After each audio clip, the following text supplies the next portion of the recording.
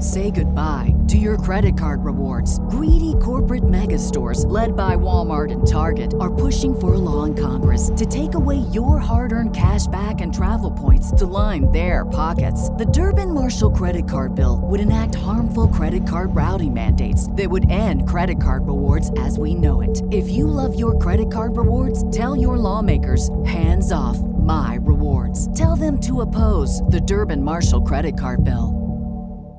Hey everyone, and welcome back to Big Mad True Crime, where we get big mad over true crime. I'm your host, Heather Ashley, and today's case comes right out of the Mennonite community of Farmington, New Mexico.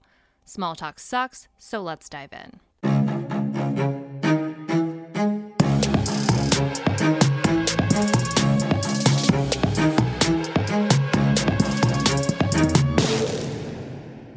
27-year-old Sasha Krause grew up in the Mennonite community in Texas. Her father was a minister, and she was extremely involved in the church. The Mennonite church is often confused with the Amish because they wear similar styles of clothing, but Mennonites tend to be more modern. They allow for certain technologies, and they allow for people to leave and come back as they please, and it's generally seen as a really welcoming and peaceful community. Sasha chose to become a Mennonite as an adult. It's not something you're born into, it's a choice that you make. She spoke various languages, and because of this, she wanted to serve a community that needed bilingual teachers. So she moved to a Mennonite community in Farmington, New Mexico, where she taught Sunday school. On every other day, she volunteered at an elderly facility owned by a Mennonite publishing company on the compound and lived with other women who did the same thing. She was known for being kind and thoughtful, always level-headed, dependable, and responsible, and she worked hard and she loved her work. Her particular Mennonite community didn't allow for TV or internet, but they did allow electricity, vehicles, and flip phones that didn't have access to the internet. Sasha had a car, and she had a phone that she used to talk with other people within the compound and, of course, to talk to her parents and 6 other siblings back in Texas. Around 7:30 p.m. on Saturday, January 18th of 2020, this year, after eating dinner with her roommates, Sasha made a phone call about heading over to the church to grab some books that she needed to teach her Sunday school class the next morning. She told her roommates where she was going and said that she'd be back soon, and they turned in early. At 1 a.m., though, her roommate woke up and noticed that Sasha's bedroom light was still on, which was odd because she was going to need to be up bright and early to teach that Sunday school class that morning, so she went in to check on her, but Sasha wasn't there. Her roommate checked outside, and her car was still gone. Sasha had never come back from what should have been a quick run to the church. At this point, Sasha's roommate and another girl go out looking for her, and it didn't take long for them to spot her car. It was parked right at the church she said she was grabbing those Sunday school books from, just 150 yards from where they lived. I looked up the elderly home she volunteered for and was shocked to see how close it was to the church and where she lived. This entire compound is like a tiny little town in the middle of a desert, and it's not a place that you'd be if you weren't there on purpose. They walk over to her car to see if maybe she had fallen asleep in there, but she wasn't there. Sasha wasn't there, but her keys were. The basement light was still on in the church, which is where Sasha would have needed to go to get the books. But when they went to check, Sasha wasn't there either. And the money box at the church that they'd been storing money from a recent calendar sale was missing. Her purse and wallet were left at the house, her car was left at the church, and her keys were left in the car. The only things unaccounted for were Sasha herself and her flip phone. At 3 a.m., after exhausting all efforts, someone who had joined in the search finally calls 911 and reports Sasha missing. Her parents, Bob and Laura, are notified and immediately travel from Texas to New Mexico to help look for their daughter. Initially, a lot of people assumed that she had just run away from the Mennonite lifestyle, but it just didn't fit. This church isn't known for shunning people who leave, and they welcome them back anytime they choose to do so, so there's really no need to flee. She could have just left at any time. She also had a lot of non-Mennonite families, so it's not like she would have been left out in the cold with no love or support if she did leave the community. Her emails and diary were read to get an idea of her thoughts about her current life, and nothing pointed in the direction of wanting to run. No secret love affairs, no animosity, nothing. As deputies responded and started canvassing the area, a witness says that she saw a Chevy Suburban speeding away from the church sometime after Sasha was left seen, but the SUV winds up being accounted for. Law enforcement does start looking for information on a white Jeep Compass that may have been seen in the area, though, and another member of the community remembers seeing a white van in the area around the time Sasha left her house and says that it started driving erratically when she got behind them. Police quickly try to ping Sasha's cell phone to no avail. It is off, and we all know that nothing good ever happens when a person goes missing and their cell phone is off. On January 20th, Town Hall Online reports that the sheriff's department says that any rumors flying around that Sasha may have witnessed a burglary in process may not be true, and that they don't have any information that would support that theory. But I mean, a money box was stolen the night she disappeared, and her car was found in the parking lot of that church that it was stolen from, and everything but her cell phone was left behind in the car. And now her cell phone's off, and to add to the concern, her bank account hasn't been touched either.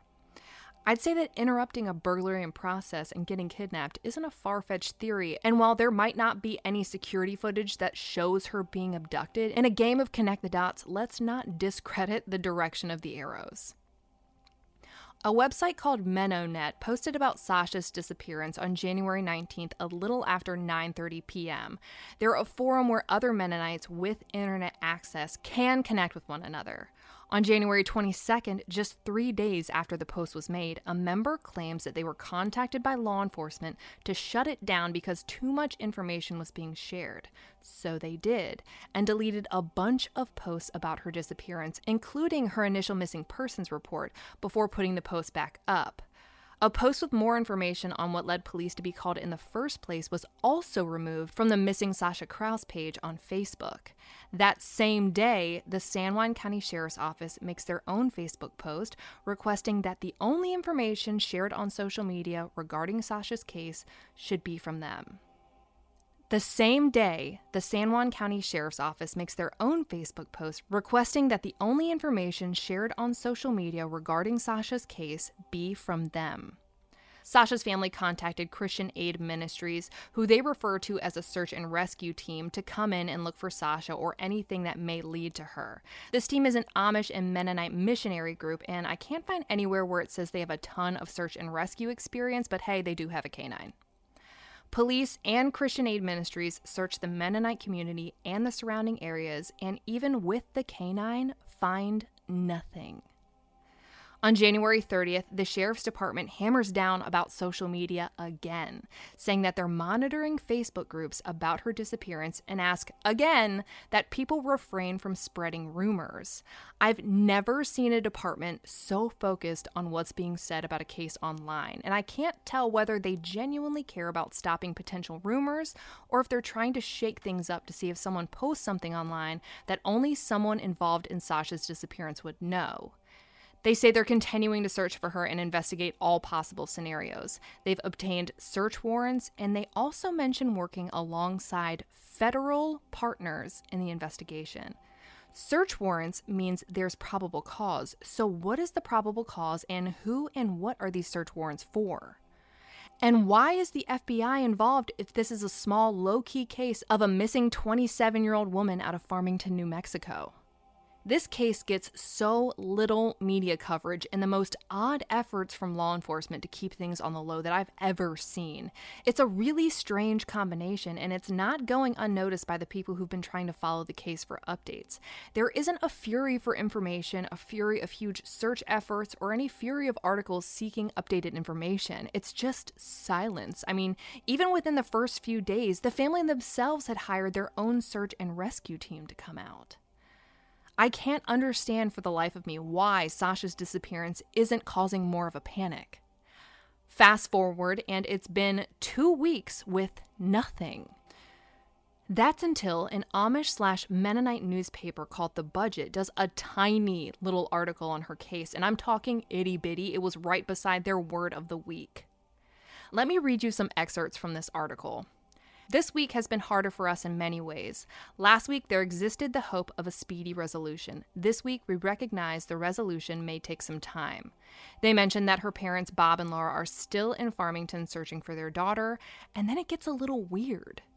As time passes, we continue to feel peace with not posting Sasha's information on the internet under missing, exploited, endangered, etc.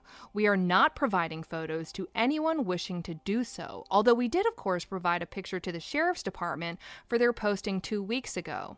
One individual who contacted us thought there was a gag order forbidding even the mention of Sasha's name. Actually, everyone may freely post most facts about Sasha. The things that may not be shared are the observations on current law enforcement movements or speculations.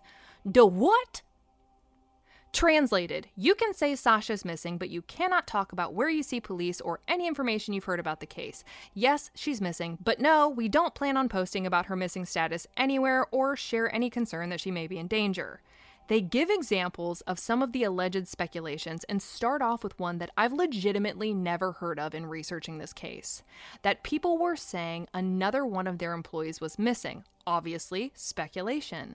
Then they list the idea that there's a credible threat to the members of their church and community as speculation. Saying there isn't a credible threat is speculation, and a dangerous one at that. I'm getting the vibe that people don't want to talk about Sasha because they're worried it makes the community look bad, and they'd rather have one missing member than have anyone concerned that there's something to be afraid of. But there is. They tell their readers that circulating these speculations do nothing to advance Sasha's case. But you know what else doesn't? Not talking about it. Add Farmington to the growing list of places I don't want to go missing from. Another 2 weeks pass, and the only new update is that there's a $50,000 reward up for any information about Sasha's disappearance that leads to her recovery, and that's a hefty reward. KRQE quotes the sheriff's department as saying, "We feel as though somebody saw something, knows something, has heard something, and we're desperately asking the community that if any of those things are true, to please speak with our detective division." But 2 weeks pass with absolutely no more information. On February 22nd, more than a month after Sasha went missing and seemingly out of nowhere,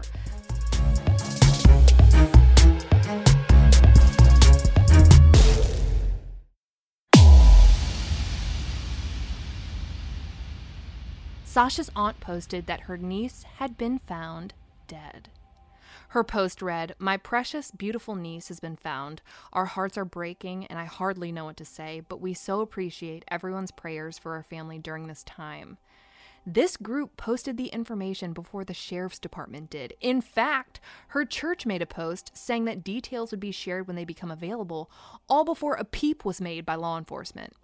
Finally, San Juan Sheriff's Department posts an update that they were contacted by the Coconino County Sheriff's Office in Arizona, saying that a body of a female was found in their jurisdiction that matches the description of Sasha. She was found near Sunset Crater in a national forest between the Hualapai Reservation and the Hopi Reservation. Here's what really happened. The Coconino Sheriff's Department was actually contacted by the Wupaki Ranger Station on February 21st at 3:47 p.m. about a possible dead body found by someone camping in the area. According to 12 News, the camper was a woman who was collecting firewood when she found Sasha's body behind a bush with drag marks leading up to it. Sunset Crater is 272 miles east of Farmington, New Mexico, in the middle of Arizona. The San Juan County Sheriff's Department says the body will only be able to be identified through an autopsy, but Sasha was wearing a traditional Mennonite cape dress with gray and white stripes, and it would be incredibly unusual to find the body of a woman wearing that in the woods in Coconino. The department declined to answer any questions as to whether or not they think foul play is involved, but I think we can all agree that any play here is very clearly foul. Thankfully, the Coconino County Sheriff's Department doesn't seem to be skipping a beat, and they say in a complete 180 of the original pace of this investigation that they are seeking the public's help and ask that anyone who may have seen anything suspicious in the area to give them a call. I'm curious now if the San Juan sheriff knew this case involved crossing state lines, and that was why the FBI was called in so early. Is it possible that one of the cars seen leaving the area when Sasha was taken have out-of-state plates? Keeping all of that in mind and the fact that she was found in a national forest, this is now most definitely a federal case. On February 25th, the San Juan Sheriff's Department released a video confirming what we all knew, that the body found in Coconino is in fact 27-year-old Sasha Krause. She was identified through her fingerprints. They finally come out and say it, that she was kidnapped and that this is now a murder investigation. We go another whole month without hearing a word, not even a cause of death, when the San Juan County Sheriff does a surprise interview with Live PD.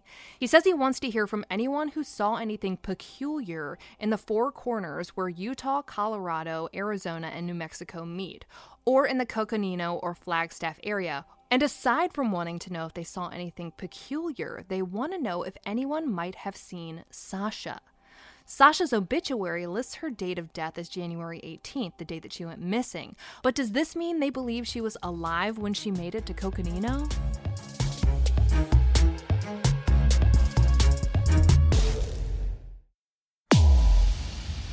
Either way, it sounds like they know a lot more about her travels to Coconino than they're letting on. So who's the guy with ties to the Mennonite community in Coconino, Arizona?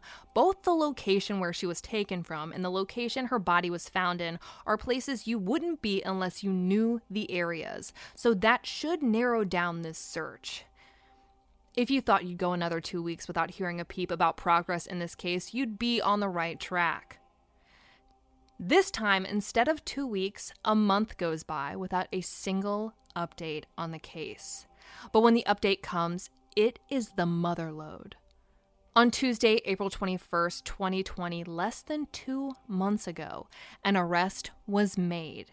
21-year-old Mark Daniel Gooch, in Airman First Class at Luke Air Force Base in Glendale, Arizona, was charged with first-degree murder, felony murder, kidnapping, and theft in relation to the kidnapping and murder of 27-year-old Sasha Krause.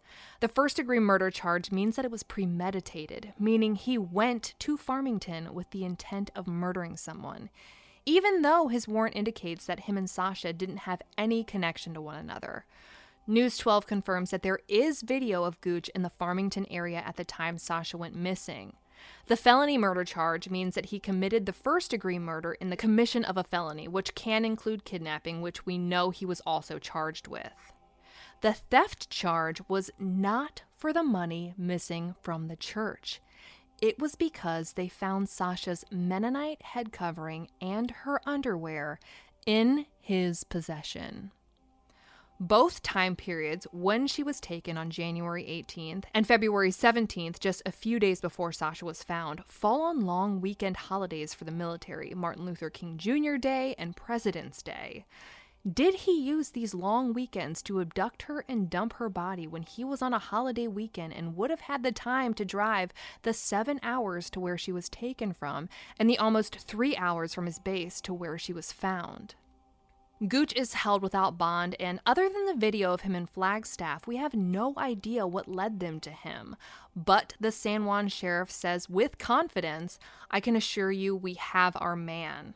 Arizona is a death penalty state, and the sheriff is clear that he plans to seek the maximum penalty for Gooch. And yes, I plan to call him Gooch as frequently as possible. We still don't know Sasha's cause of death, but finally, U.S. News gives us one tiny detail, that she had injuries to her head that authorities believe led to her death, but her autopsy report has still yet to be released 3 months and an arrest later. A couple days after Gooch's arrest, the Mennonite community chatter starts, and it does not stop. And like we initially thought her killer would, Gooch grew up in the Mennonite community. However, he, unlike Sasha, chose not to become a Mennonite once he reached adulthood. Knowing that he too was raised in the Mennonite church makes the fact that he took her head covering even more sinister. In the Mennonite community, it's believed that women can only speak to God and be heard when they're wearing this covering. They're worn as a protection from evil, and sometimes Mennonite women are even specifically taught that it will protect them from rape. He took that from her, knowing what it symbolized in their culture.